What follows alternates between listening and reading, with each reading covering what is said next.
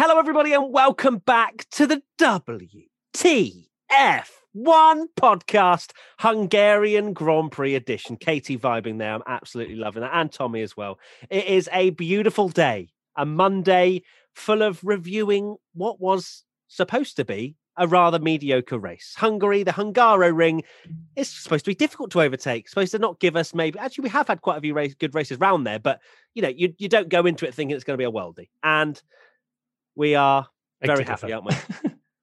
I was going to say, I think Hungary. Hungary? I think Hungary is quite underrated. I think... Don't get me wrong. I think you're right. It's either an absolute banger or a procession Monaco boring kind of race. But did you just put Monaco and boring in the same sentence? Wow. Well, I like Monaco, but I know people find it boring. But it's you're a man of the people. You're a man of the people. I like it. So, of course, welcome to Tommy, the WTF1 founder, and Katie, the WTF1 editor. We are ready to review. That was very, very serious. I just felt like I needed to say that you're the founder, Tommy, just for the banter. Just for the banter of everyone thinking not that because, it's actually not because legitimate. I'm contractually obliged. Yeah, definitely not contractually obliged. It's not. But anyway, some three-word race reviews. Let's dive straight into it. At _Noah's21 _Williams points finally. At Christian Calarco _ Vettel got robbed. And at 007 in Detroit, Bottas goes bowling. That's my favourite three-word race review. I think that's really good. Really enjoyed that. I would agree with. Well, I mean, the Vettel got robbed one's going to be an interesting debate because, I mean, he, I guess, as a driver was robbed, but the team, we will talk about maybe what they could have done more later on. But let's start with my three-word race review because I think it sums it up quite nicely. I cannot comprehend. As I kind of mentioned in the intro, on paper, you look at the Hungarian Grand Prix circuit and you go, it's difficult to overtake. You know, if you're going to have a normal dry race, it's probably going to be average at best. But for some reason, the Hungaroring just turns up. And it did turn up in ridiculous fashion this year. Of course, with the rain coming down as well, which spiced up just before the race. I mentioned in Internet Best Reactions how, you know, we never believe that it's going to rain until literally it is hitting the ground there at the F1 racetrack. And I'm just soaking in what was an unbelievable race to take us into the summer break. And Ocon won. Like, there's so many things not to be able to comprehend. It's not just that. It's Williams getting points. It's the Alonso versus Hamilton unreal battle. There's so many things to talk about, but I'm just buzzing. It was a mad, mad race. I mean, I've been to Hungary before, to the Hungaroring. That was my first ever Formula One race. And like, I can speak for myself that it's got like a microclimate there, which some circuits do have. And I've had it before where I've been caught in like a storm. It's literally come out of nowhere and like absolute downpour. And we saw it as well in the F3 race earlier in the day. But yeah, what a completely unpredictable, crazy race. Like you say, there are a million things to dissect in this podcast, which I'm slightly worried this is going to be like our longest podcast ever because there are so many talking points. Like every driver on that grid has their own story to tell from it. And yeah, Esteban got his first win, which is amazing. Did you just call him Esteban? I called him Little Esteban. Esteban. I thought you said Esteban. I think it's the cold. Yes. But I'm sounding slightly raspy today. But yeah, Esteban got his first win. I mean, I like Esteban. I think he's a brilliant driver. But I'll be honest, I didn't see him being a Formula One race winner maybe ever, or at least not in the next few years, let alone Alpine. Like, it's just amazing. Like, as much as I'm loving the championship fight between Hamilton and Verstappen, it is so refreshing to see new blood on the top of the podium, and, you know, a team that has gone so long without getting a victory, to be rewarded for all the chaos that happened. I'm, absolutely thrilled, and I just can't wait to talk more about this race because it's just put me in such a good mood. Pre-season Tom is absolutely raging with the fact that Alonso hasn't won in that Alpine and Ocon has. That's the other reason I'm happy. I watched that race again to make notes. Watched the Channel 4 highlights this morning and went to make notes and ended up just eyes glued to the screen again because it was so good and I just wanted to watch it again because it was that good. It's very similar to I feel like it's quite similar to Monza in the fact that there wasn't loads of overtaking, and even similar to Monza, it was kind of Hamilton doing all the overtaking. But it just shows that throw a bit of unpredictability, like you say, when we're so used to it just being who's going to win this week, Hamilton or Verstappen, and then those two, kind of Hamilton not quite out the equation, but when you had that top three of Ocon, Vettel, and Latifi, you were like, what on earth is going on? And like you say, there's just so much to talk about and so much to unpack from that race, because I think it sums it up that Russell finally got points, and it's probably about the fifth or sixth top talking point from the race. Mad.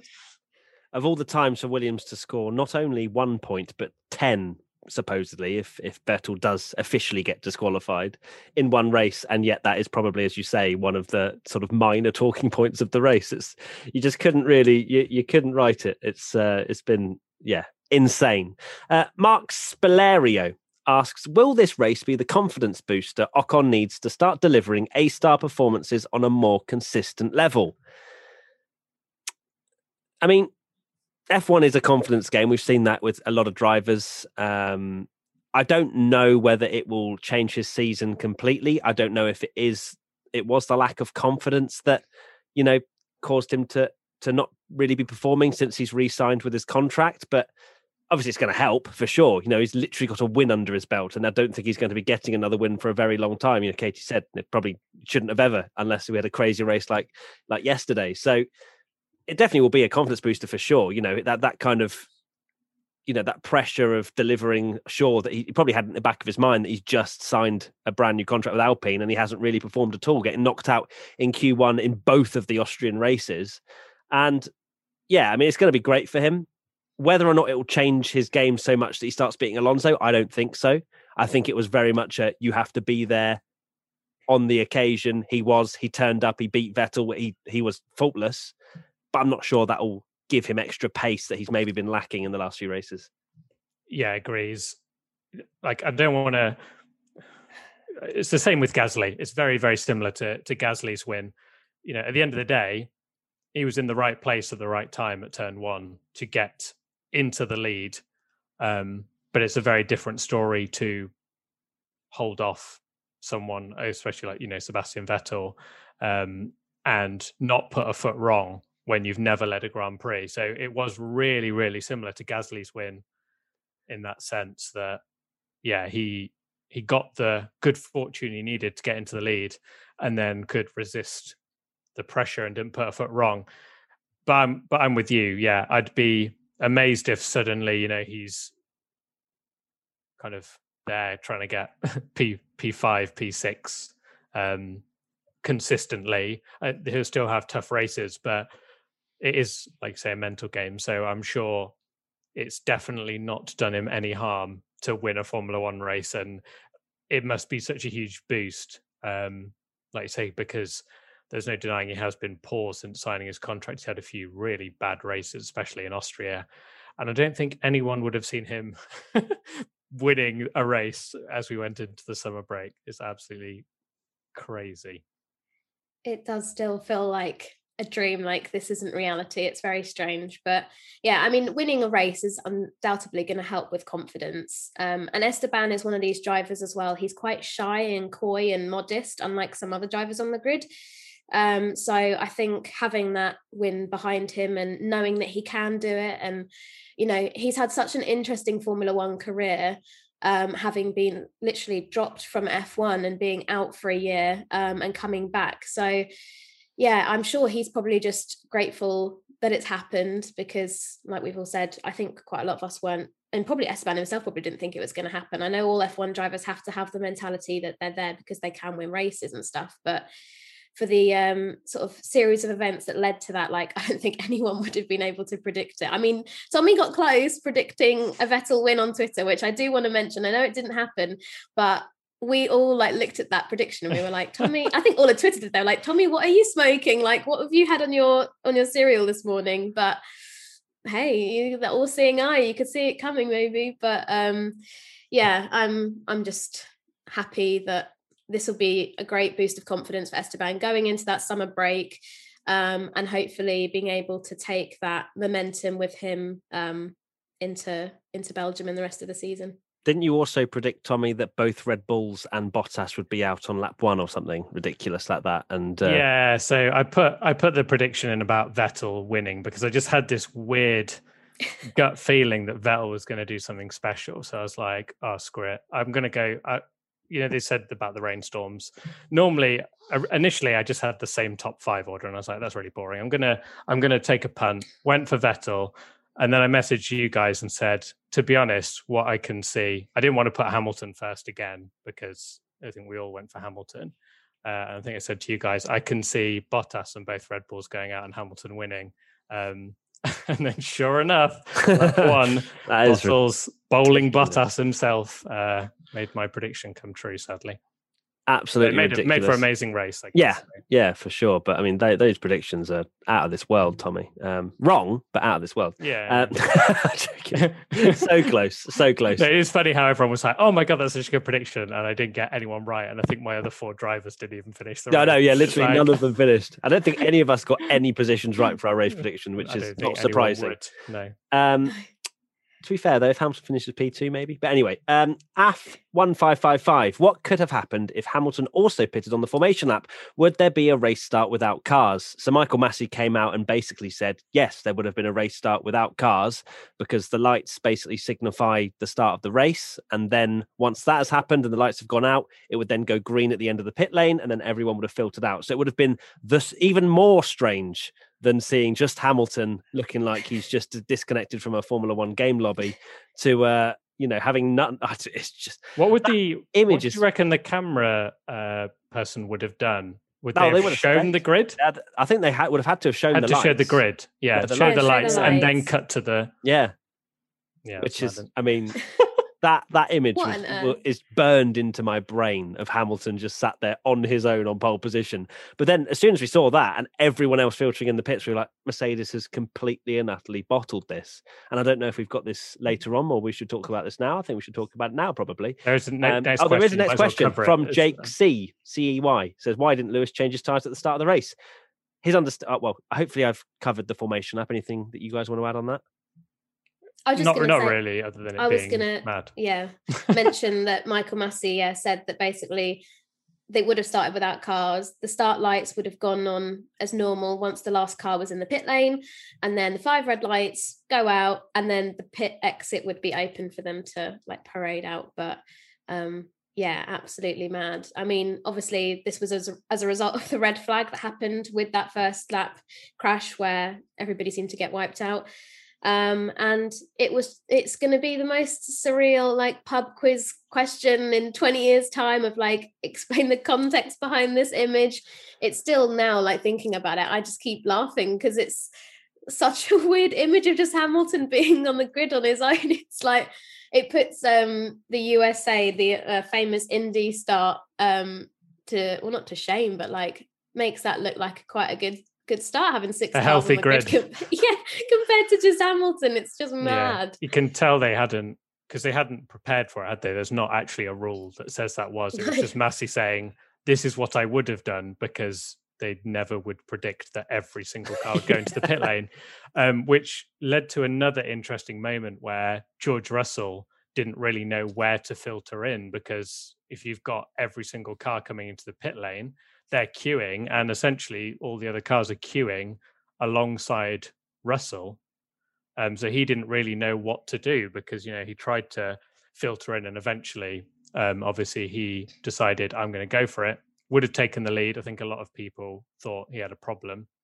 Everyone, assumed he had a problem, but it was just him obviously letting back the cars and filtering back into the position he needed, which I think he said he was very grateful for the stewards to essentially understand that it is a really odd situation, and he genuinely didn't know what to do, because they could have quite easily given him a drive-through penalty or something. But he was like, well, I don't know where to fit into this train. Give you the positions back. Okay, done. It was quite a sensible call in the end, I think.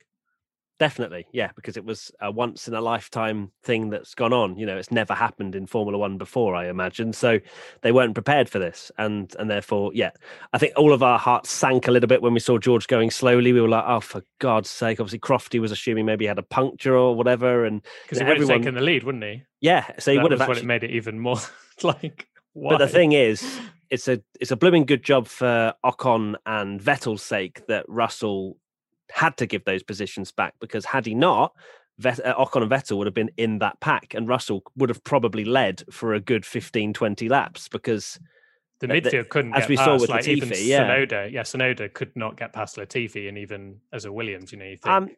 I'm wondering if part of that is just purely it was Yuki Tsunoda trying to get past. Yeah, didn't want to go for an absolute dive bomb and have another crash, but it was not an easy track to overtake. So no, it would have by no means. Sorry, Tommy, I thought you were carrying on. You just sort of were saying halfway through a sentence, then just stopped. We both stopped our sentence at the same time. Oh, anyway, so I think we've covered the formation lap. Let's talk about the change of tyres then, and the fact that obviously on the formation lap, the team cannot speak to the driver. It's radio silence. So the ruling is they cannot say anything about, getting the tyres up to temperature, brakes, whatever. Nothing is allowed to be said on that formation lap. And part of that is obviously around pitting. And I know that we had that before, didn't we, with Haas, when they came into the pits to change for, I can't remember which race that was. Anyone remember that one? It was Hungary last year. It was Hungary, wasn't it? Yeah. And they got penalised for that, didn't they?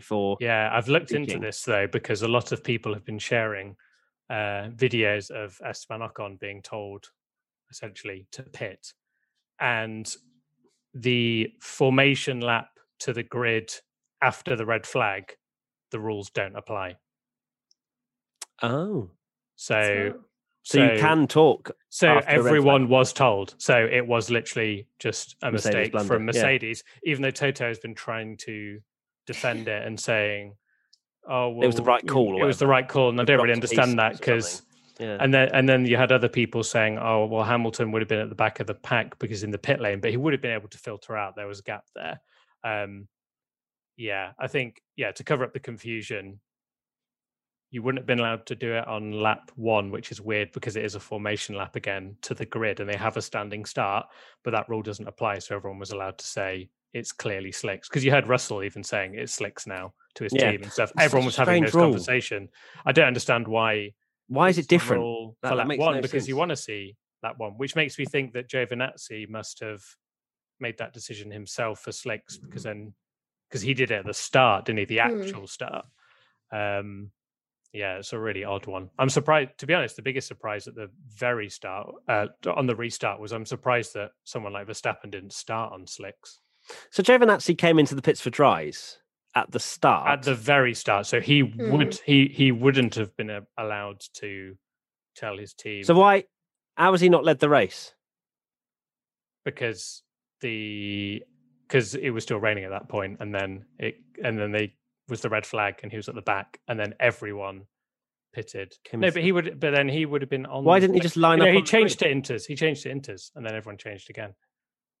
So everyone, because you're allowed to change your tires. This is what I mean. You're allowed to change your tires after the red flag. Oh, so he came in, changed the dries, and then put inters on again, which is such a bad during call, the red flag. Oh because if one car would have put on the slicks, they would have led. Yeah. That's what I'm thinking. And I cannot believe Verstappen didn't do that, because he was down in 14th with a beaten up car, probably only going to finish 6, 7. Well, maybe they thought higher, but obviously he only ended up finishing 10th in the end. You think gamble and get your way right back up to the front again, maybe. But very strange they didn't do that. But I guess it's all hindsight, isn't it? Exactly. The beauty of knowing what happened. And that's the thing with Lewis, wasn't it? It was the fact that Mercedes had kind of given him this information that it was supposed to rain a little bit later on in the race. So he assumed that starting on the inters would have been the right call, until absolutely nobody else came onto the grid with him, which, again, incredible little image there.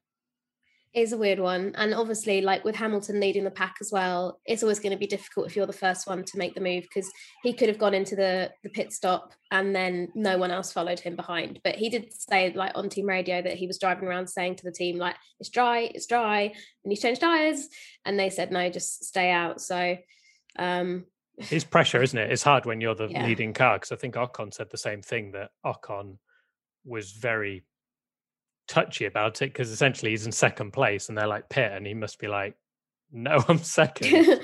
Absolutely no way am I pitting. Yeah, because again, you'd look like a mug if if Hamilton came into the pits and everybody else went onto the grid. You'd be like, well, what the hell is he doing? You know. Yeah. So, but yeah, it was a very difficult situation, and still one of the strangest things ever. In 10 years' time, you'll see a WTF1 video around the 19 cars that came into the pits for the grid start. I can see it now. We interrupt this WTF1 podcast for a very quick chat about our sponsor for this episode, Manscaped. There's been some exciting news across the UK. Our friends at Manscaped just launched their 4th generation performance package.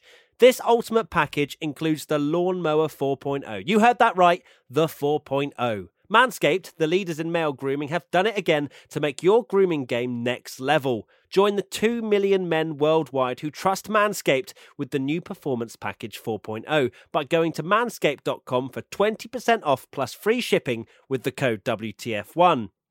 First off, the new Performance Package 4.0 includes the new Lawnmower 4.0. This trimmer is insane and, dare I say, the greatest ball trimmer ever. Their 4th generation trimmer features a cutting-edge ceramic blade to reduce grooming accidents thanks to their advanced skin-safe technology. They also include the Weed Whacker to chop your worst weeds up top in your nose and ear. Manscaped has even thrown in 2 free gifts to their Performance Package 4.0, the Manscaped Boxers and the Shed Travel Bag. Get 20% off and free shipping with the code WTF1 at manscaped.com. That's 20% off and free shipping with the code WTF1 at manscaped.com. Right, let's get back to the podcast. Katie, your 3-word race review, please. Race review, please. Mine is Bottas effed up. And I've because I don't want us to get demonetized. I also love how in the sheet we've got F***. Yeah. CKED. I've put my little asterisks in just in case it won't offend anyone. What's the 2 stars? Oh, yeah. Oh, yeah. You put 2 asterisks. Are you putting 2 U's there? Is it like a... Yeah, like he really messed up. Okay. Talk to me. So, what a total mess for Bottas. I mean, at fault, no questions asked. And for me personally, and I think I saw on Twitter that you share the same opinion, Matt, that the penalty he was given did not fit the crime. I know that there is a case of, and we literally talked about this in Silverstone, at how you can't really have a penalty like afterwards, like if you take out a championship leader or something like that, you can't, they go, oh, well, I'm going to put an extra amount of grid places or something on because you've wiped out the action, not the consequence. Yeah, literally. So I think it's important to see that as like, yes, he might have wiped out Norris, which as a result then wiped out the Red Bulls, and not ideal. But like just generally, his driving was appalling, and he seems to absolutely crap himself every time it's wet. Like we've seen it in Turkey, we've seen it in Imola. I said to Tommy on WhatsApp before the race, it's raining. I would have preferred the 3-word race review. Bottas crapped himself. That would have been funny. That would have been a better race review. And so, yeah, he obviously has some sort of drama with being in the wet. He doesn't like it. And it's the same when he was with Williams in like Brazil 2016. Like he just didn't do very well there. Oh, yeah. Tell everyone about the text you sent me literally as the lights went out. We still got it. It was something like, this has Bottas choking in the rain written all over it. And then literally 30 seconds later, he's taken half the grid out. I said to you... It's like that George Russell thing of this has got all the characteristics of embarrassment. So I said, this is like we're in the Katie interval. Oh my gosh, where are they? This is Bottas is going to choke again in this weather, and then literally 5 minutes later, aged well. So yeah, I had a feeling that Bottas was going to absolutely choke, and he did. And yeah, just terrible start from him at the beginning of the going into the first corner. I think like he was alongside Gasly, and then just decided to not brake and crash into Norris, and it was just really a disaster. But God. I realise I'm still talking about my point. I'm so sorry. I was going to say, Katie's woken up and chosen level savage. I've been today. stuck in bed for the last week. I am so desperate to talk about F1 with people. Bottas is going to be the one that gets it today from Katie. It's he's the target man. Yes, I mean, he did F up completely and utterly. It was very close that there wasn't a massive crash similar to what we saw in Singapore between Verstappen, Raikkonen and Vettel, I think in 2017, was it? Where it was almost like a sandwich where, you had the Red Bull on his left and then the McLaren on his right, and then the gap just closed so quickly. So Bottas did well to get out of that. He's thinking, decent, fair enough. He's lost a couple of places, terrible start, but yeah, fine. But I almost feel like he was dazed by almost getting, being the meat in a sandwich, that he almost lost his bearing slightly and then braked at like the 100-meter board, which, it's raining, you've heavy fuel. I mean, I know my only experience of the Hungarian Grand Prix circuit is on the F1 game, but I know that you don't brake at the 100-meter board on the first lap with cold tyres on intermediates in the wet. So I just feel like he almost lost a little bit of concentration or something, then obviously panicked, braked a little bit too hard, locked up his front left, yeeted Norris into, it just basically was a bowling ball into the Red Bulls. Obviously Bottas took the other Red Bull out. And I mean, mission accomplished if you're a Mercedes, really. I mean, obviously, I don't think he did it on purpose in the slightest. Not even 1% of me thinks that he did it on purpose. But my goodness me, I mean, he couldn't have written a better scenario for Lewis Hamilton trying to win the Drivers' Championship with his mistake. And as for the penalty, of course, we keep talking about, that it is the action, not the consequence. But you see that, and you see that he has just completely and utterly destroyed someone else's race by a terrible mistake. And for me, 5-place grid penalty doesn't match that crime, let alone wiping everybody else out as well at turn one, which isn't taken into account. But for me, it's quite frustrating that it isn't in some way. But then we open a whole can of worms. Yeah, you open a whole can of worms to that, but it is literally their title rivals is taken out, which makes it... I can sympathise. I mean, it's... The crash, like you say, is a conspiracy theorist dream that he's... I don't for 1 minute think it was intentional, but the fact that he's taken the entire top 5 out the championship, apart from Hamilton, in one move, obliterated both Red Bulls, taken Lando out, who's also his title challenge, like rival as well, and managed to, like you say, wipe everyone out apart from Lewis and basically leave Lewis with a battle for victory between Latifi, Ocon, and Vettel. He's Bottas in the rain, because I think originally you were going to mention about how just poor he is in the rain. Like that's the reason you kind of messaged me as well. The last 4 races, 2019 Germany, he was so far off the pace and ended up spinning out. 2020 Turkey, he spun about 9 times or something and got lapped by Hamilton. Then you had Imola, where, yes, he DNF'd because Russell smashed into him, but he was nowhere with pace. And then today, didn't even make it to turn one. Yesterday. There's another race? Out, yeah. It's the sprint too.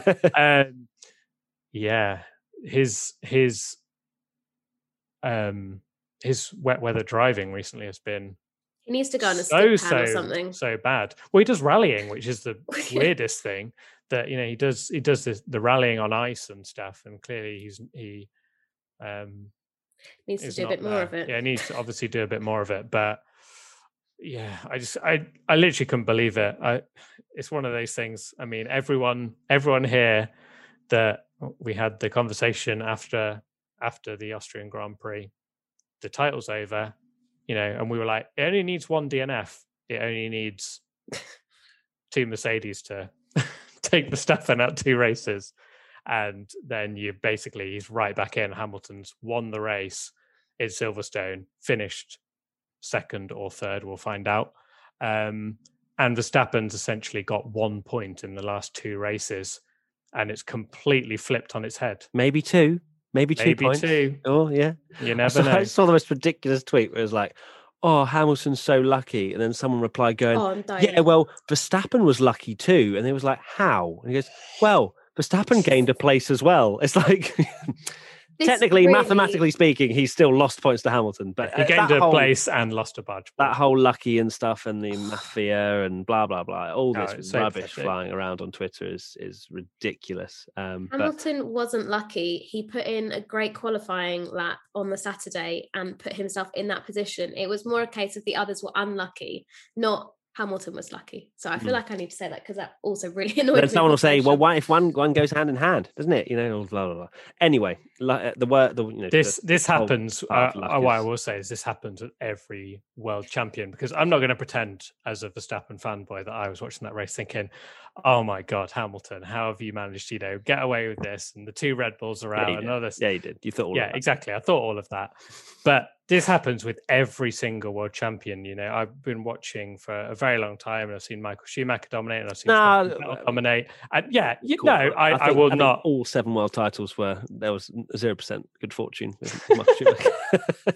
But with Sebastian Vettel in the Red Bull, it was always like, oh, why is Mark Webber's car retiring again? It's never Vettel and all this. And the same narrative has just moved to Hamilton, and say Verstappen starts dominating, I'm sure exactly the same will happen to him. Why is it always the second Red Bull that's retiring and all these problems and stuff? It will just move on and move on and move on. But yeah, that is Formula One. It is good fortune and bad fortune. Exactly. And I mean, Nico Rosberg, sorry, Katie, Nico Rosberg had a bit of good fortune and was world champion. A lot of people, he had a great season, but he had a stroke of luck towards the end of the season. Hamilton DNF'd, didn't get 25 points, won the title. So, this is what happens. It ebbs and flows. And right now, Hamilton has got more of the good fortune than Verstappen, but we've got 12 races to go and things will happen. Also, just quickly on the Bottas messing up, I was pretty gutted to see most of the drivers just be out, because you like a bit of carnage, a bit of, oh my God, this has happened, oh, the race has been spiced up. But to see Leclerc, Perez, Verstappen, Bottas, Norris all out of the race pretty much, or out of contention, it kind of left a bit of a sour taste, to be honest, because to be fair, we thought Hamilton was going to then win by 3 laps, but he didn't. So it obviously made the rest of the race good, but it could have easily made the battle for the lead obviously non-existent. You'd have essentially had a reverse grid race because especially then after Hamilton then would have made the mistake and he'd have been at the back. Imagine a race where you have all those guys at the back coming through the field. It would have been a reverse grid race. That would have been even more chaotic. But you can't have it all. I will take a crazy Ocon win. Yes. And I will not be complaining 1 second about that Grand Prix because it was incredible. Every day of the week we'll take an Ocon victory. And the onboards as well of lap 1 were unreal, weren't they? Watching Ocon, who was so close at being caught up in the Stroll Leclerc crash, and just hugged the inside apex at turn 1 and managed to come out in P2 after being whatever he was, just outside the top 10, was he, when he was going down towards turn 1? Somewhere around there. And obviously Vettel, I was just going to say, Vettel obviously starting so far down the grid and had the worst start ever. And that actually allowed him to have such a great run out of turn 1 because the carnage unfolded. I think he was down to about 15th running down towards turn 1 and came out P3. That's just multiplayer lobbies, isn't it? Just in a nutshell. Yeah. And it's the fine margins of Formula One. It kind of almost goes back to the luck point with Hamilton that, Stroll was so close to ploughing into the back of Ocon, and he avoids him, and Ocon wins the race. It could so easily change. Are you going to mention about their best mates, and he's avoided him and ploughed into the side of Leclerc instead? I was thinking, I was like, mate, was there a point where it's like, I don't want to take him out? Boom, I'll take Leclerc out instead. Yeah. Whereas Bottas had the opposite problem of he could have gone to the right and avoided Lando, but probably would have taken Hamilton out. So he's like, I'll take Lando out, take both Red Bulls out. Crazy. It wasn't on purpose though, before all the comments come in. Yeah, all accidental, just mistakes being made and stuff. But yeah, it was one of those things that just seemed to happen. I mean, already they're driving quite slow. That's like the slowest turn on the circuit, and it's wet and all that kind of stuff. But it did seem to happen in slow motion, like domino effect of like everybody being wiped out. And yeah, I mean, obviously I'm glad that everyone was okay after it and there was no serious injury or anything like that. But ridiculous. I don't think anybody could have seen that coming, especially not Lando Norris. Absolutely not. Tommy, let's go to your 3-word race review, Pleth. Mine is Alonso legendary defense. And with the greatest respect to Esteban Ocon, Fernando Alonso won that race for Esteban Ocon at the end there. I watched it back. I mean, Hamilton was so quick, unbelievably quick, and could so have easily won that race. I mean, he was catching 3-4 seconds, even at the end when he did get past Alonso. The amount he got on the back of Vettel at the end, yeah, he only needed 2 more laps, and he'd probably have done it. Maybe even one. I think he genuinely would have got DRS around that final corner to start the next lap. Crazy. And I've seen people shock on Twitter, trying to diminish Alonso's defending and say, oh, well, it's a really hard track to overtake and the Mercedes isn't bad in dirt. Yeah, Hamilton got past every single driver so easily. And I know Alonso had fresher tyres, but the level of, for him to do it for that long and it actually be, genuinely, he could have made one mistake a lap earlier and Hamilton would have won that race and it would have denied Alpine the victory. I saw a brilliant, I saw a few people posting funny things about there was a screenshot on lap 50 and it had the AWS overtaking graphic and it said striking distance Hamilton 2 laps because he was 10 seconds behind and he was on the back of him immediately. So that was how much faster Hamilton was, how easy it should have been to overtake. And the overtaking difficulty was basically 0. And then someone's sharing the next screenshot and it's lap 63 and Alonso's still ahead somehow. I mean, I would go as far as saying that's the best defensive driving I've seen in the DRS era easily, because you don't see it much nowadays because you're a sitting duck a lot of the time with DRS. You have no chance of defending. And he just placed his car perfectly because Hamilton was so much quicker at so many sections. He could have got him into turn 1. Then he was quicker that he could have gone around the outside into turn 2, then turn 4. And Alonso just placed his car perfectly every single lap, even to the point where he parked it on the apex once, didn't he, when Hamilton got a really good run on him. And he pretty much stopped on the corner because he had the luxury that he didn't have to worry about anyone catching up behind because he had such a huge gap that he was just like, I'm going to make this as difficult as possible. And it ended up being a brilliant team game because Alonso, just absolutely legendary. And it was hilarious to watch the driver of the day vote, which you actually saw the graphic and it was 10%. He was third just before he started defending from Hamilton, and it shot up to about 30% and he won it quite convincingly in the end. It was so good to see Fernando Alonso, and as a old person, to see Hamilton and Alonso wheel to wheel again was even more special. It was just amazing. One of my favorite moments of the whole season, to be honest. So good. Yeah, I completely agree. I think, I was absolutely buzzing watching it. It gave me tingles seeing those two go wheel to wheel after so long. Obviously, Alonso doesn't have the car to challenge Hamilton, and hasn't for quite some time. But it's been so long coming. We've always wanted it, and we didn't. I don't think we ever thought when Alonso retired that we'd ever get to see this again. And we managed it. And because I think the sort of guideline or sort of how much faster a overtaking car needs to be from the defending car is supposedly 2 seconds a lap.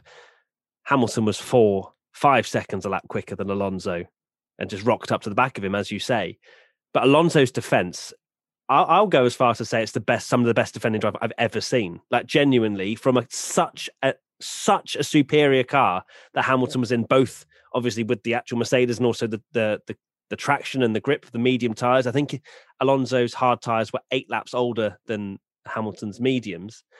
But to be able to defend so well, and especially through turn 2, you knew every single time Alonso is going to drift out wide and Hamilton is not coming around the outside every single time. Then Hamilton sort of got wise to that and then started to try and undercut him. And then obviously then down towards turn 4, there was a moment where they touched wheels and you're like, geez, this is going to end so badly. But it was on the absolute limit of racing that we want to see. Both drivers, and I said as well, I think on Twitter, when Hamilton was catching Alonso, I said I would pick no one else to defend from Lewis Hamilton in this situation than Fernando Alonso. And my God, did he deliver. Like, the fact that genuinely, as you say, Tommy, 1 lap less defense and Hamilton wins that race. And to be fair, Alonso just snatching a break into turn one that allowed Hamilton through, if he hadn't had that, maybe he could have kept him back for most of the rest of the race. Who knows? But yeah, it was honestly probably my favourite moment of the season. And for quite some time, to be honest, we don't see racing like that for so long as well because of the use of DRS. It's usually too easy. But I think it was just about right, the DRS at this track as well, so that Hamilton couldn't just breeze past. The straight wasn't long enough. The detection zone isn't long enough because the straight's not long enough. And so, yeah, I'm just, it's just awesome, isn't it? Well, us racing fans are on a total high from watching that. It was just amazing, phenomenal. And I know that I've had my criticisms of Fernando Alonso in the past on the podcast. They can all go in the bin now, can't they? They can, but it was brilliant. And to be fair, Esteban Ocon said it as well after the race that he was also a little bit skeptical of Fernando coming into the season, and he'd heard things that he wasn't a very good teammate, and made things quite difficult for like Alonso's teammates and stuff like that. But yeah, yesterday was some of the best defending, like you said, I've seen, not just in F1 but just in motorsport in general. It was a total joy to watch. Both drivers being respectful of each other. There wasn't any cheap, quick, nasty moves or anything like that. And yeah, it was just amazing. And Alonso as well, we all know that he likes to be quite cheeky with what he says in the media afterwards. And he said that he thought Lewis was actually making mistakes because Hamilton had so much pace. And he said, you cannot take 8 laps to pass with that pace advantage. It was not difficult to pass, in my opinion, but he took 4 or 5 laps to figure it out. And I just think that's so funny. Oh dear. Alonso loves it, doesn't he? He loves that kind of thing. It's so great to see that side of Alonso, and it was amazing to see, and I mean this in a nice way, by the way, before people get on me. Is it nice to see Alonso? Obviously, he was there, picking up Esteban at the end, and it was so heartwarming. Heartwarming and celebrating with him. Part of that is definitely Fernando Alonso being like, loving the fact that also he played a part in that race. Oh yeah, he got driver of the day. Everyone's buzzing that he had this amazing battle and helped Ocon win that race. 100% that as well. Like, that's what Alonso thrives off, and I think that's another reason why he was in there, like really like celebrating, like this is the team win. I've helped this as well. And yeah, Alonso, I just hope we see more of that from Alonso this year, because like you say, it's so rare. Like the car that Alonso's in is never going to be battling Hamilton in normal circumstances. So the fact that you got to see them wheel to wheel, it could be the last time we ever see it. So for it to be that good, it's just amazing. So good. I want more of it. I want more of it now after seeing Alonso versus Hamilton. I don't think we're going to see much of it, just like we're not probably going to see another Ocon win. But it makes me think, please, when these cars are closer, you've got all these drivers that aren't in the mix because they literally can't be, but they do have the talent to be. So very exciting. Speaking of defence, I thought Mick Schumacher put on a very good defence as well. Just a quick shout out to him with just not wanting to give up any points positions in that absolute dog of a car. So fair play to him. Anyway, moving on. Let's talk about Sebastian Vettel, and of course being disqualified from the race because the team couldn't provide a fuel sample. _tag force_ asks, what are the final results? Seb P2 or not? Fuel in or out? Shake it all about? He didn't say that part. Yeah, that's such a boomer reference now. So the final results at the moment are that Sebastian Vettel is P2 because Aston Martin has lodged an appeal.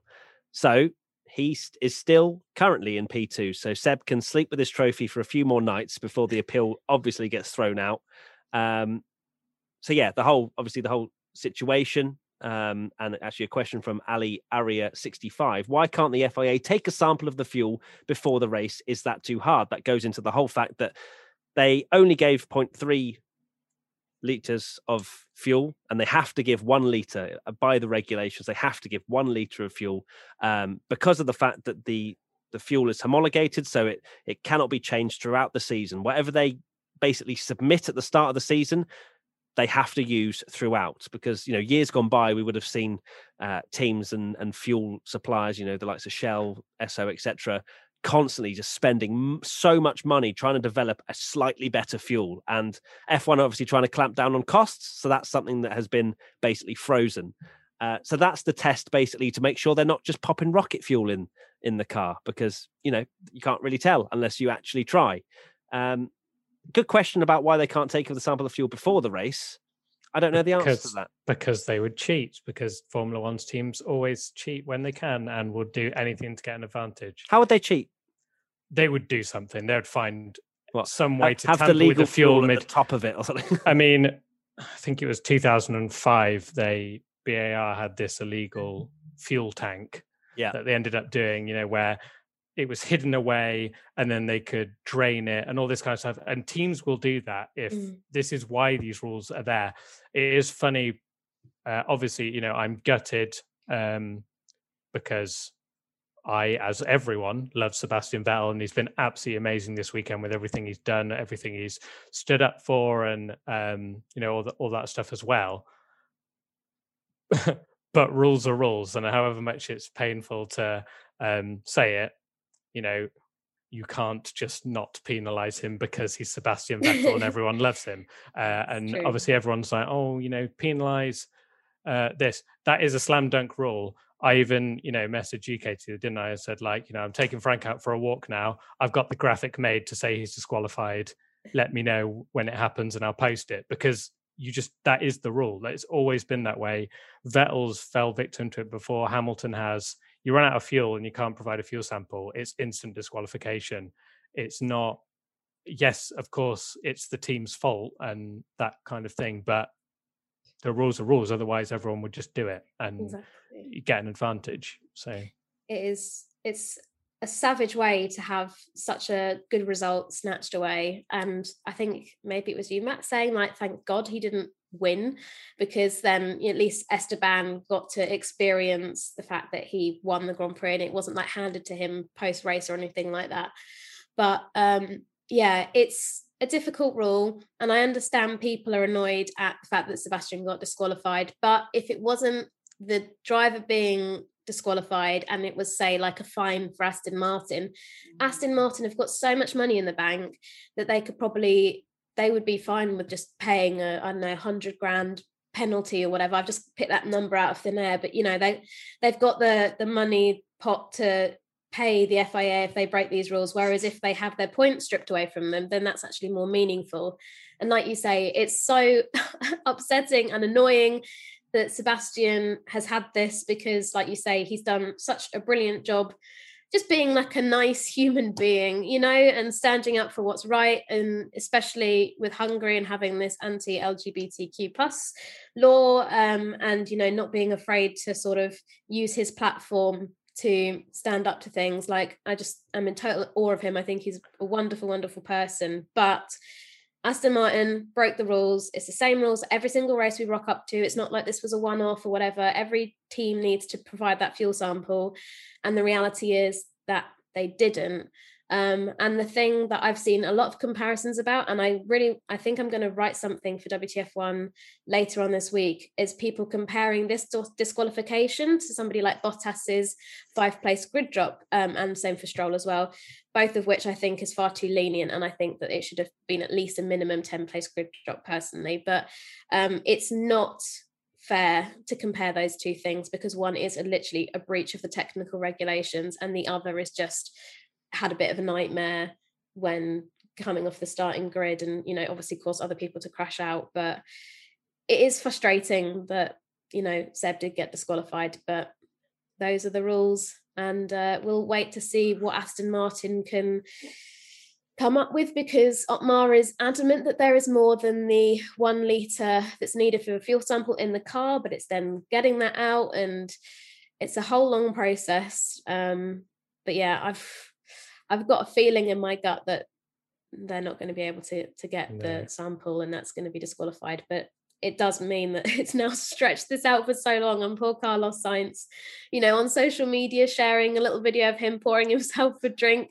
And now I've seen loads of people like reversing the clip. So like the alcohol's going back in the bottle. Like, I'm sure Ferrari and Carlos want to know what the result is as well. So that's half his podiums of half his podiums is not got to celebrate, which is a bit weird. One thing I will just shout out, actually, I saw Philippe in the chat said Ferrari still cannot write Sebastian Vettel. The Ferrari social media manager has got some kind of salty vendetta against Vettel, and it's not the first time they've done it. And it could just be coincidence, but it doesn't seem that way. That they've had. I don't think it's a social media manager thing. I think it's a Ferrari thing. I think they've told him to do that. That's got to be a higher up thing. Like, why would a social media manager not mention? For context, if you don't go on Twitter, they tweeted something like, Carlos Sainz is now on the podium thanks to a disqualification from the second placed driver. Like, didn't even say Vettel.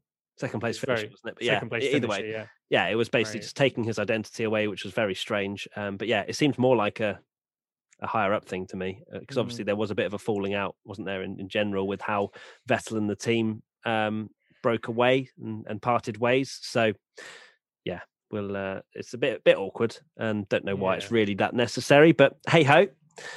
We move. There was another question actually from Juliet Walker saying, why isn't 0.3 litre not enough? I've seen a few things floating around about the fact they have to run 3 tests on the fuel, and that I imagine 1 litre is probably a safe amount of fuel to be able to run the tests effectively. That's the only sort of real common sense I can bring to that. But it's a bit of a grey area in some ways, because the whole process isn't massively documented. But there you go. It's 1 litre, and it's been like that for many, many years. So the teams know that they have to provide it.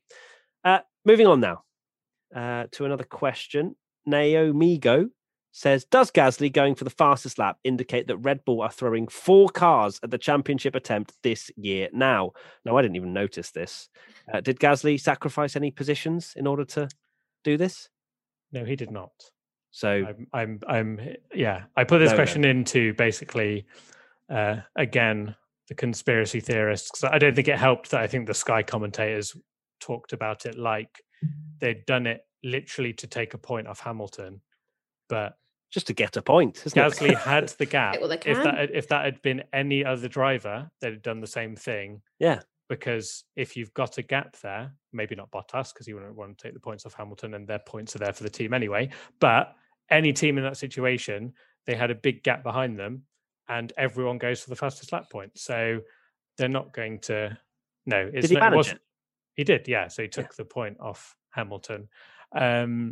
Which could be crucial, but it's literally nothing to do with the fact that, Helmut Marko's not on the phone saying, get Gasly in. Oh, we're going to lose 5 places. No, get Gasly in. We need to take the point off Hamilton. Not yet, anyway. Yeah, as soon as that happens, then maybe we can talk about it. But it's a bit of a far-fetched stretch there, isn't it? Do you agree, Katie? Big reach. Yeah, I think... Gasly said afterwards he was a bit miffed, because normally he's the kind of person that makes up a lot of positions when there's all this drama in the first lap, and he had to sort of take avoiding action to be involved in it and being wiped out in it. I think it's probably just a case of trying to scrape every single point that they can, because it could have been that had he not had to go wide and stuff, he could have been definitely in podium contention there, starting P5. I think he started on Sunday. He did, yeah. He did. It's almost too high up the grid.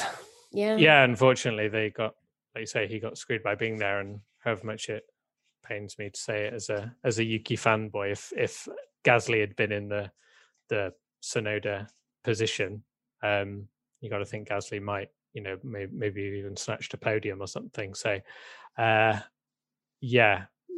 difficult for Gasly. But I mean, in terms of that fastest lap, it's literally a 3 point on the table, so you're going to take it. Yeah, without a doubt. Makes perfect sense. Henry Maviket asks, while a lot of focus has been on when George will get his first points for Williams, how big a deal is this result for the team? As even if George didn't get points, like in Austria, that didn't take away from his performance, but the team getting points is huge. yes, I mean, it's enormous. If they genuinely get 10 points, I don't see Alfa Romeo displacing them for 8th in the championship. Like, this was I guess we were talking about the Williams working one weekend and them getting a haul of points, or just the half the field being wiped out. But either way, they made the absolute best of a crazy situation. And yeah, at 10 points, that will definitely secure them ahead of Haas, and it will certainly probably secure them in front of Alfa as well. So it's a lot of money in the grand scheme of things. It's a big gap up to 7th. There's absolutely no way they're going to be doing that. But securing 8th position, as much as they did come out, Williams, and say they didn't need any funding from drivers or something that I saw, which was interesting. They don't need to have paid drivers, essentially. It's obviously helpful to get a bit more money at the end of the season. I'm glad you said that, because I was going to say it, which probably means that Alfa Romeo are going to win the next race now. No, don't start. but I was going to say exactly the same thing, that as far as I'm concerned, it's like 10 points. They're 8th in the championship. Like, that's going to take an absolute worldie. You're going to have another crazy race. Haas, surely no way Haas are going to get 10 points this season. And Alpha, it's just whether they have another lucky race. It's very unlikely, but because even I think they've got 3 points so far. 2, I think. Oh no, Raikkonen's been put into the points, isn't he? Yeah. So 3 points so far. It's massive for Williams. You just can't believe it, can you? That they've been waiting for points for so long, and then they get a points haul of 10. I mean, Latifi getting 6 points in a race potentially is absolutely crazy, when we've been waiting seemingly forever for Russell. And obviously one of the main takeaways is you saw how emotional he was, because people forget he has scored points before. Obviously it was not the way he wanted to score points, because he had a win on the table, but he has scored points, and that really just shows how much he does genuinely really want to get points for Williams, because they're a team that mean a lot to him, clearly, and you can see that of how emotional he was. So emotional that maybe he is off to Mercedes, and that's his kind of maybe again got to dissect every single interview of whether it means George Russell's going to Mercedes. I reckon it said you have to score 4 points in a race, and you will be. And now he's crying. Yeah, because he's like, oh my god, oh god, no! Don't start these rumours, boys. And then Vettel gets reinstated, and Bottas signs contract. Yeah, nightmare. But yeah, it's so wholesome, and like also really nice to see a driver be so emotional and stuff like that, because I think for a lot of people, I think these drivers are very ice cold and don't show a great deal of emotion unless they're angry. So it's just very refreshing to see a driver actually have like a good old cry in the media pen, because they're so happy for what they've achieved. But interesting article that we put out on Saturday, because obviously George Russell didn't get through to Q2 even, like had his worst qualifying session of the year. And he had a quote saying, "I thought that Hungary would have been Williams' strongest circuit on the calendar," which has obviously aged well, in the sense that they have used this as their strongest circuit, but obviously through a lot of luck and people being taken out and such. But yeah, these points are just going to be completely invaluable to Williams. They're a team that works so hard and have been working so hard and have had such a steep hill to climb in terms of finally breaking that barrier of points. And it's just lovely. I think everybody is a Williams fan at heart. We've seen them at the top of their game, and a bit like McLaren in that sort of narrative is that they've taken a dip, they've had their struggles, and now with the duo of Latifi and Russell, they're slowly starting to make improvements. And yeah, I'm just so happy for the team, and those 10 points are going to be probably more than they ever could have imagined they'd be able to pick up in maybe even the season, let alone one race. So thrilled for the guys and girls at Williams. Absolutely. And I think it also, with the sort of release of emotion that George Russell showed, it clearly also displayed that he probably has struggled quite a bit with the criticism that he's received. Every single time he has an opportunity in the points, he bottles it. That was the whole thing, the curse of George Russell not being able to score points. And I think it was almost that like when you get your first win, I'm sure, where, you know, you kind of finally have proven yourself that, you know, you've got this duck off your back, that you can score points when, you know, when the situation arises. Of course, it helped that 6 drivers didn't finish, although Mazepin definitely wouldn't have beaten him. So 5 drivers that probably would have finished ahead of him. It doesn't matter about that. You know, he was in the mix and fought for everything that he was worth. So yeah, it was amazing to see that sort of emotion and that human side, as you say, Katie, not that ice cold side that we're used to seeing, the PR side. It's yeah, it was really, really refreshing. So good on you, George. And of course, he commented on the F1. Did you see that post saying this is going to be memed forever? Thanks. Oh no. Yes, and it will. He's correct. He's absolutely correct. I've already seen the image of teary eyes going around Twitter. So it will live forevermore, but I'm sure it'll be okay because it's a good meme rather than a bad one. Yeah. Right. Next up, and I should probably mention, we have mentioned the chat a few times, but not actually said that Team WTF1 members are watching along live at the moment. So we're not just randomly talking to people that are whatever. So yeah, welcome to the Team WTF1 guys that are watching. And Izzy, by the way, who is a Team WTF1 member, asks, how do you think the results of this crazy race will affect silly season? Aside from the Bottas-Russell mess, which other drivers will be potentially helped or hindered by the results in Hungary? Thinking specifically about the subpar performance of both Alfa Romeos when Williams were that far up the grid and Mick was fighting in P11 for half the race. I don't think we're going to have much of a silly season this time round, personally. I think Tsunoda's probably still at risk. Where did he finish in the end, old Yuki? 6th. Okay, so I mean, he's got a good haul of points, but yeah. Franz Tost said that he wants to keep them both, but I guess it's not really his decision. So no, we'll see. Of course, he is still a rookie, so maybe they will decide to carry him on. I only say that because of the Red Bull driver program and how cutthroat they can be.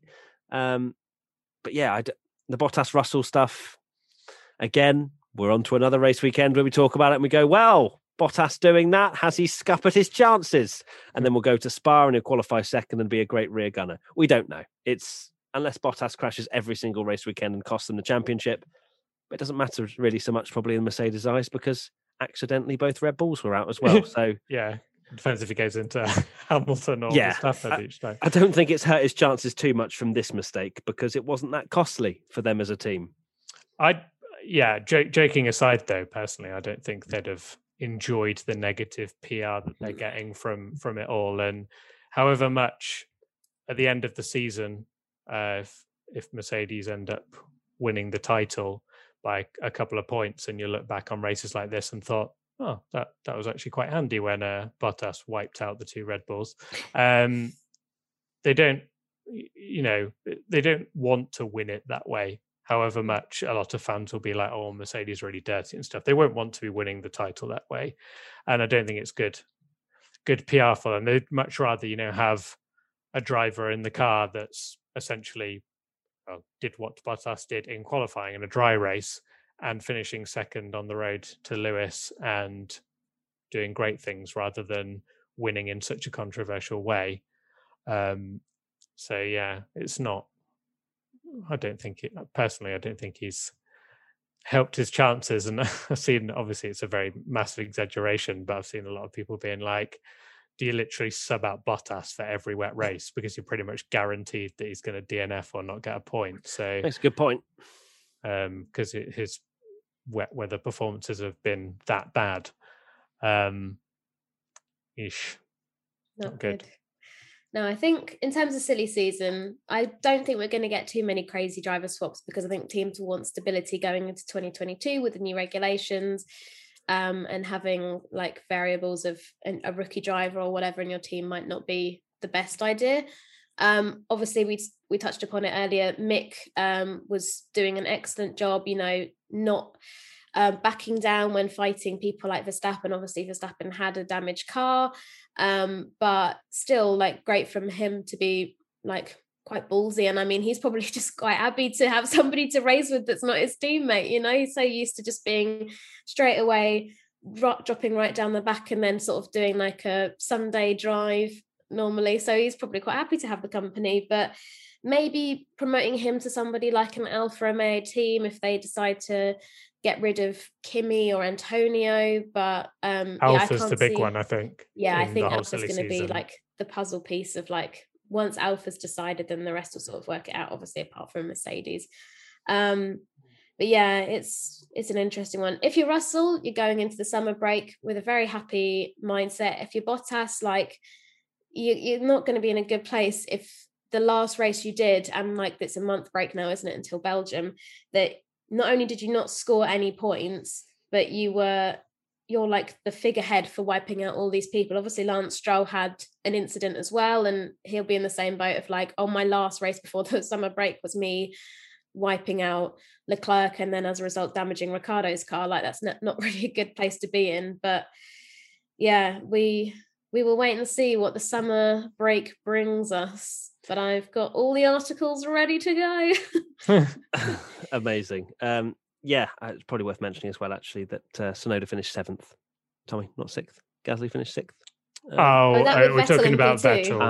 Okay. When you're provisionally, Vettel. I'm just looking at the provisional. Sorry, technically, yeah, because he's not disqualified. Come on, we can hold on to the hope that Vettel hasn't lost his P2 just yet. I would just one thing I will say about Alfa Romeo. Actually, no, it doesn't matter. We'll go into it in ABCD F1. It's fine. Oh, lovely! Wow, little teaser. Love it. Absolutely love it. I think that pretty much sums up most of what we needed to talk about. I think maybe. Who knows? We're probably going to ABCD F1. It's going to take another half an hour of discussing things we forgot. A lot of drivers that things happen to, yeah. Okay, then, let's play the jingle. Now it's time for ABCD F1.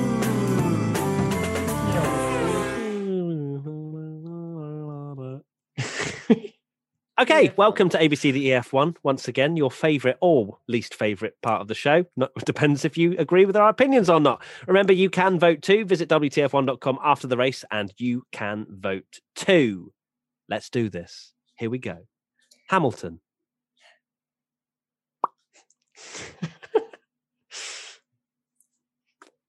A. A. Yeah, A. Yeah, I think it would be should have won that unfair though, I think, to give him anything else, especially as he wanted to pit. And he thought his way around. I'll just stick with an A. I won't. A. Okay. And Hamilton gets an A from the fans. Valtteri Bottas, A star. A double star, I think. For me. F star. The easiest F I think I've ever given on this podcast. That sounds so interesting. Yeah. So out of context, WTF1. Yes, it is a all-round F, and the fans gave him an F. Wow. Max Verstappen, I would like to give him an A because he drove a tractor around Hungary and still managed to score a point. This is so difficult to grade, like so difficult because he was literally missing. He genuinely had half a car, didn't he? I guess for him not to give up, and that point could be crucial, couldn't it? You never know. Let's go for A. Yeah, I think A is fair. Okay, and the fans gave him a B. Sergio Perez, I think it's a slap bang C for me. Because you can't really grade it much more than being beaten in qualifying and getting yeeted. Also getting taken out. Yeah, it just has to go off his qualifying and struggled a lot in qualifying. He only just about managed it, didn't he? P4. But C, happy with that, Katie? I think he did the best that he could in terms of qualifying on the Saturday because he looked like he was really struggling. So to put it P4 was a good result for him. And the fact that Red Bull missed. Just thought as well, yeah. We not even talked about the that's how good the race was that we didn't even have to talk about the qualifying situation where he missed his lap and did this happen in the pits, blah blah blah, etc. We kind of mentioned in the quali watch along, but I kind of expected, this might be a dull race and we're going back to that conversation, but I've not seen anyone talk about it because the race was so crazy. No, we all expected an explosion and there wasn't one, so we all just swiftly moved on. So I'm going to stick with a B because I feel like he did the best he could on the Saturday and then was unfairly wiped out on Sunday. It's like a Greg David song, this. Fair. Obviously, he was 6/10 back from Verstappen. Of course, didn't get his final run, but not a lot of drivers improved. So interesting. Okay, well, it's a C anyway because you're happy with that C, Tommy? I can see, yeah. Yeah, and the fans gave him a C as well. Lando Norris. Ooh, where did he qualify? Sixth. It's a B, I think. Yeah. Again, it's these you are can't so give difficult. any more than a B, I think, because it was a good qualifying and good start. Probably going to be in P3, and then got twonked. So B. Technical term. Yeah, I think I'm going to give that similar kind of grade to Perez's in the sense that qualified, maybe not the best. He could have gotten to P5, but did a pretty solid qualifying and then wiped out turn 1. So we never really got to see his full potential. But he also got an amazing start. He missed out on P5 by 6,000ths of a second. And to be fair, he was 600ths away from Perez as well. So it was blooming close. There was 4 drivers on a 16.4. Even Leclerc was on a 0.4 as well. So that was very close indeed. But is that an ice cream van? It is again, yeah. God. I feel like there's always an get me a Calippo, mate. Come on. Yeah, I want a Cornetto. So Norris B. Yeah. B. And the fans gave him a B as well. Katie, could you check Daniel Ricciardo's fans one, please? So yes, it's now changed and it's now C. Don't. Oh no! Don't! Oh no! I said check it. Oh, spoiler alert! I'm going off. Daniel Ricciardo, of course, he got wiped out at turn 1 as well. Could have probably won the race had he not been clipped by Leclerc. It's actually really getting for Daniel Ricciardo that essentially that was such a big opportunity with everyone out there. I see what he could do, and then, like you say, did you see the video of him after the race? Oh yeah, no. Oh my god, it's the saddest thing I've ever seen. Well, no, it's a bit of an exaggeration. Wow. But he's like out the car and he's just sat like with his head down. You obviously can't see him. Oh, was that sat on his front right tyre? Yeah, and he just looked the saddest little man in the whole of Hungary. It was really. Yeah, I think so much missed Lando. Was that Danny? Oh right, it was. Yeah, big opportunity for him. Give him a hug. Yeah, sad times because he could have won that race genuinely if he'd have got through unscathed, but we'll never know. So we'll give him a C. Yeah, C. And the fans gave him a C, as you knew already. Charles Leclerc.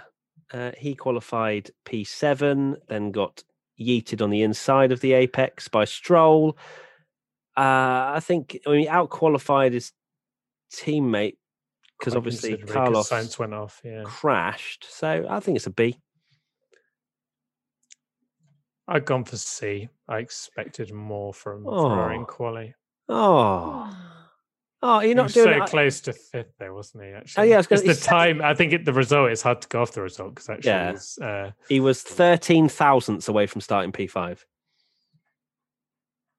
That's sad. Come on, I'm putting my Charles Leclerc bid in here for a B. If you're not a fanboy, just passionate t-shirt underneath that hoodie.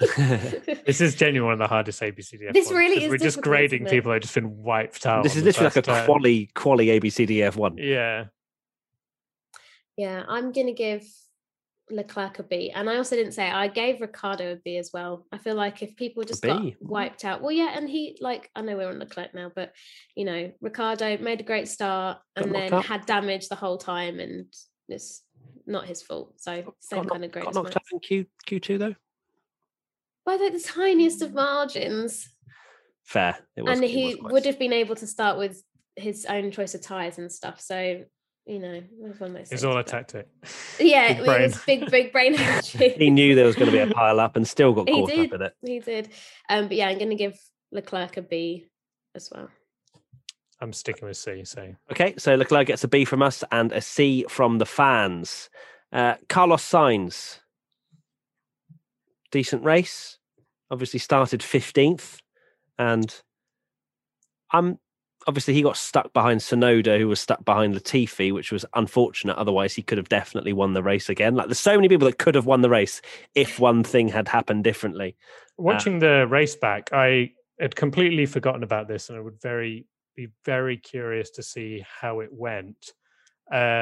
Carlos essentially went against his team, didn't he? Saying quite early, and he said no and stayed behind Latifi and Tsunoda for quite a while. I wonder if that could have changed his race maybe a little bit for the better. You never know. It's all hindsight, and you just don't know how it would have gone out. But maybe, he could have done the Hamilton 2-stop or something. Well, he knew it was going to happen, didn't he? He kept saying that Hamilton's going to pit again. But I guess the problem with that is that maybe then Mercedes decide that they wouldn't put the medium tyres on and they'd lose out to Hamilton anyway. So you don't know, because obviously the Ferrari doesn't have that same pace difference that the Mercedes has on brand new tyres. So maybe that's the reason why they didn't be more proactive. I don't know, but we'll give it a Carlos an A. I've gone B. I had gone for an A star for Sainz, which I know, Matt, don't. Your eyes are about to pop out your head. But in relation to how I've graded everyone else and being like wiped out in turn 1, Sainz started P15. He might possibly, depending on this depending on this Vettel investigation, Oh no. He would have got a podium, like P15 to P3 in a car that we thought was going to be great here. Turned out we were wrong. I think is something that should be celebrated. And obviously he got it through a lot of his competition being wiped out at turn 1. But I still think that's like a pretty impressive thing from P15 to what could be P3. Like, if you can't get a good result for doing that, then what's the kid got to do? I think you've got to question. I don't think Ferrari were that slow. Like, they were on par, I think, with McLaren and AlphaTauri, as proven by Leclerc in qualifying. So I'm not sure they were like slow, really. Yeah, but then people like AlphaTauri, they didn't have either of their cars damaged and they didn't pull a blinder. Well, Gasly got caught up, didn't he? And it's difficult to say, isn't it, with Latifi as the massive cork in the bottle was to see where the pace really was. But this is genuinely, I think, one of the hardest ABCDF we've done, because it's so hard to judge because, well, we'll go into it, but even like, you know, the people essentially like Ocon and Vettel, you'd be stupid not to give them an amazing grade, but also at the same time, they just avoided a first lap incident. So it's like, it's so hard to judge. And like you say, there's so many people wiped out that when you have these crazy races where half the field gets wiped out and a lot of people that's true. Yeah, it's hard to judge luck and skill in a race. And chat like have also just put the WTF1 or Team WTF1 members have also just reminded me that he did crash in qualifying, which is not ideal. So I'll go to an A. There you go. Lovely. Come down to the A. Awesome. Are you sticking with a B, Tommy? Yeah. It doesn't matter. It's an A from us and an A from the fans as well. Sebastian Vettel. A star? Yeah. A star? Yeah. Yeah. Fans gave him an A star as well. Lovely. Lance Stroll. F as well. F, yeah. Caused a crash. And the fans gave him an F as well. So easy peasy. Bad for Stroll. He's normally good in the wet conditions. That's normally where he comes alive. So I bet he's even more gutted to bin it. Pierre Gasly. B. Yeah, I think. Finish P5 if we have Vettel disqualification. I'm going to give him an A. What, because he beat Yuki? Oh. Well, to be fair, he was one of the ones that got, like you say, he dropped way down and still managed I think, to get up there. Yeah, he was. And got right back up to the front. So yeah, okay, A. All right. I've been persuaded. Good case there, Tommy. For him to finish in the position he started after essentially being caught up in that chaos is pretty amazing, I think. It is good, but then he's also one of a few cars that didn't have damage that race. So I'm going to stay with my B. Sorry. Tommy's sassy. I love a little sassy face. The raise of the eyebrows, like, I don't care. Well, I'm the founder, so your opinion is invalid. That's incredible. Okay, so Gasly gets an A from us, and the fans gave him a B. Yuki Tsunoda, B. B from the fans. Alonso, A star, easy. D, maybe. Yeah, A star. Okay, A star. Yeah, and the fans gave him an A star as well. Ocon, A star. Yeah, easy. Yeah, easy. And got an A star from the fans as well. Kimi Räikkönen, C. What's happened to Kimi Räikkönen? This was going to be my point. You know, I said I'll save it for ABCDF1. Alfa Romeo must be absolutely kicking themselves that they've not got more points in a race like this. You know, when Williams are bagging 10 points. They must be like, especially when Giovinazzi how have we finished? Could have been leading the race. Yeah, if he just kept his tyres on. Yeah. Didn't see him, so let's just give him a C. Didn't know what he did. Oh, was it Raikkonen? Yeah, it wasn't his fault, but he was the one that was caught up in yeeted Mazepin in the pits, wasn't he? Yeeting is the word of the podcast. It's a C, I think. A C. Yeah, nothing special considering the opportunities that were there for them. So yeah, I think C. Yep. And C from the fans as well. Giovinazzi, he got caught up in all sorts of stuff at the end of the race, didn't he? Bless him. Yeah. D. I mean, he finished 14th in a 14-finisher race. Are you thinking of what I said last time? Is that what you're saying? Yeah. Giovinazzi will be happy to get another D. Yeah. Actually, no, I think E. 3 Ds, I think E. boy. He finished last of the runners. He's getting an E. He finished behind Mick Schumacher. And he sped in the pit lane, which is a very naughty boy. It's an E from me. An E? Ooh. Yeah, he finished last of the runners. He finished behind Mick Schumacher. Yeah, fair. That's true. I know, I'll actually change it to an E. Thank you. Okay, I'll change mine to an E. Thank you so much. E from us, and the fans gave him a D. He got a 10-second stop go for speeding in the pit lane. That is the harshest. He must have come in at about 400 miles an hour. It's rocket. George Russell, A. Yes, A.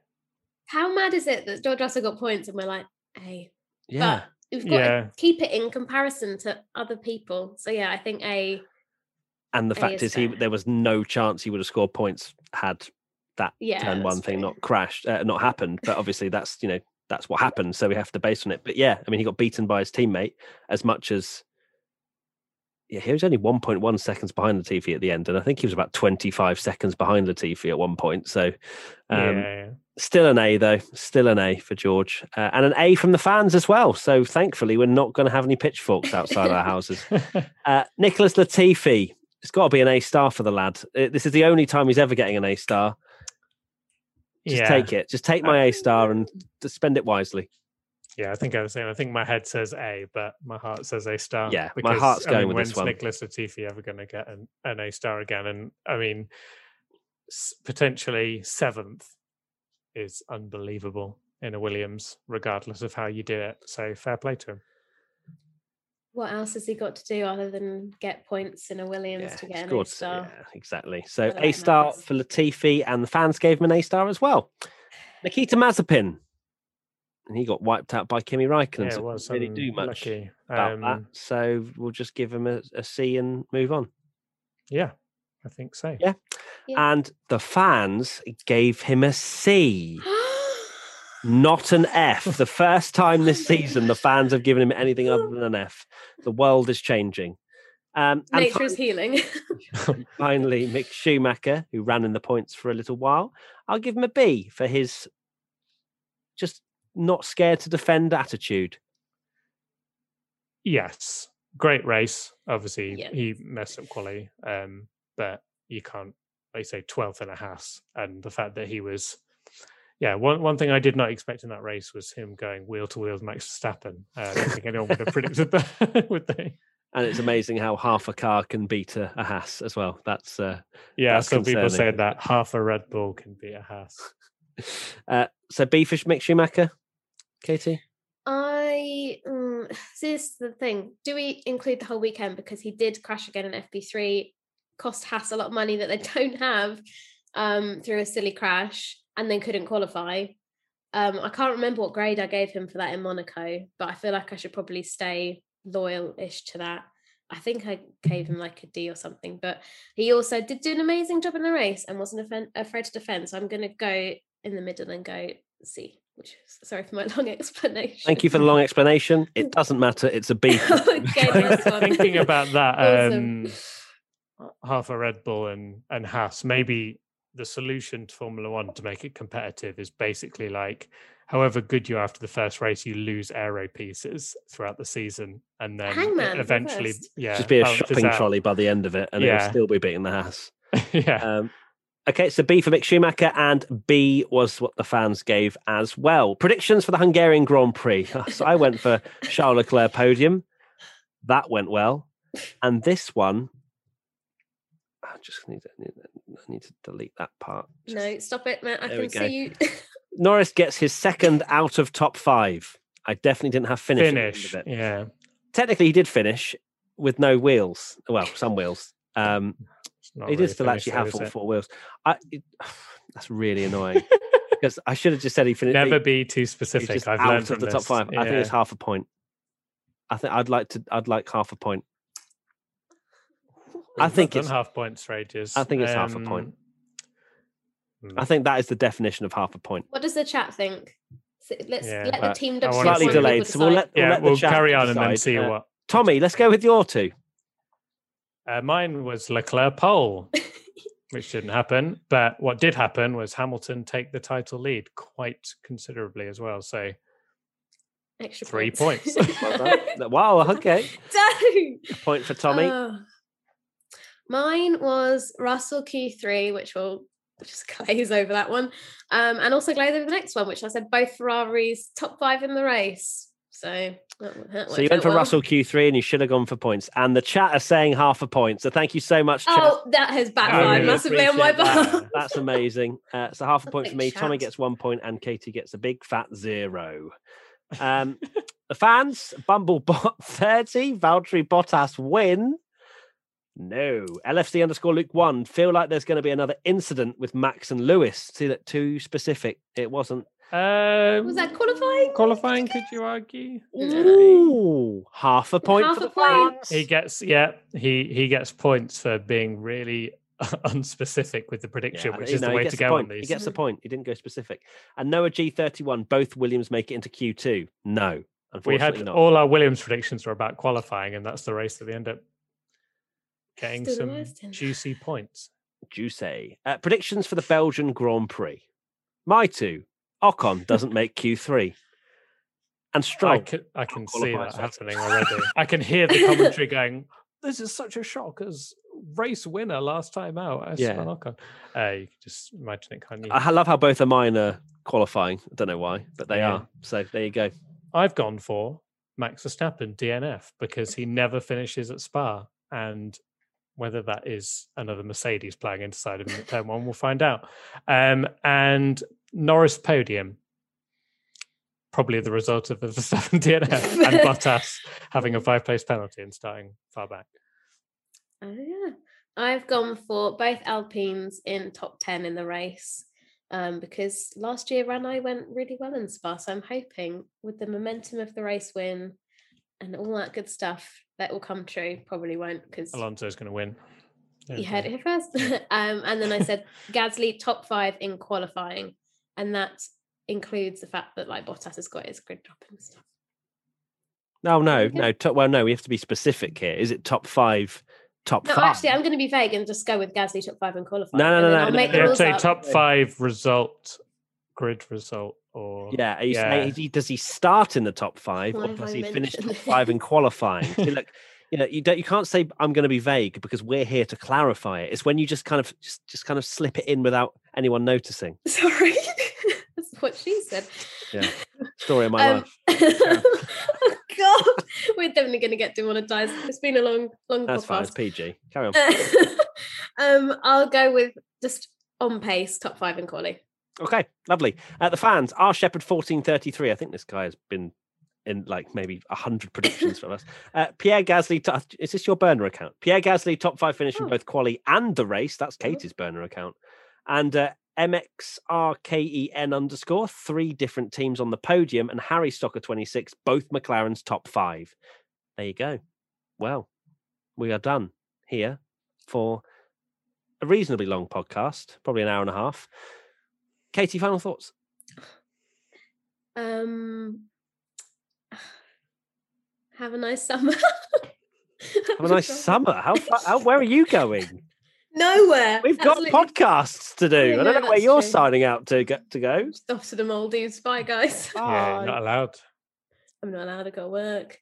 Well done, Esteban. Woo! These final thoughts are getting worse and worse each and every race week. Really are. Tommy, what's yours? Anything? anything? I've gone through everything. Better than well done, Esteban. Well done, science. Hungary's well, I kind of said that already. Hungary's underrated, and I think it's gonna. Yeah. I was going to say, there's chatter. I don't know how much of it will be true that Hungary have signed a contract extension. So at the moment they're signed up to do races until 2027, and I think there's going to be a significant increase on the number of years that contract is extended by. So keep an eye out. A million. I've got another final thought actually. Oh, here he comes. Here we go. We need to be warmed up. Well, you reminded me that it is the summer break, and we've got a lot of content to fill. Which, if there's no driver announcements, let us know what podcasts you want to see, what kind of thing you like. Yeah, whether that's lovely. on our Team WTF on Discord or Twitter or whatever you like. Don't know why you're putting a Twitter voice on there, Tommy. I don't know either. But yeah, hashtag WTF1 podcast as well is a good way of getting your suggestions in. That'd be very good. My final thought is, wow. What a great championship fight we have my wow going on. Hamilton takes the lead. Max Verstappen's going to be eager, and who knows? We've seen some aggressive defending from him in the past around Spa. Will we see it again? It's going to be very fun. Lap 1 especially. We always see an amazing run down the long straight on lap 1 because you don't really want to be on pole unless you get the most worldy exit out of turn 1. Anyway, there you go. Thank you so much, everybody, for watching the Hungarian Grand Prix review. And thank you to Team WTF1 members for joining us live. It's been amazing to have you along. There's going to be lots more content coming over the off season, lots of F101s, and the content calendar is thick with 2 C's. So make sure you subscribe if you're new to make sure that you don't miss a video. So thank you to Tommy, thank you to Katie, and thank you to you guys watching at home. So we'll see you very soon for another podcast. Bye. Bye. Just seen in the chat, Alexi. That time when Max and Lewis crashed at Cops. Yes, let's talk about that even more. Do Max Verstappen. Wait, what happened then? I don't want any more effing questions about this. Yeah. When did they do that? I don't know. I can't remember. Okay. Bye. Bye.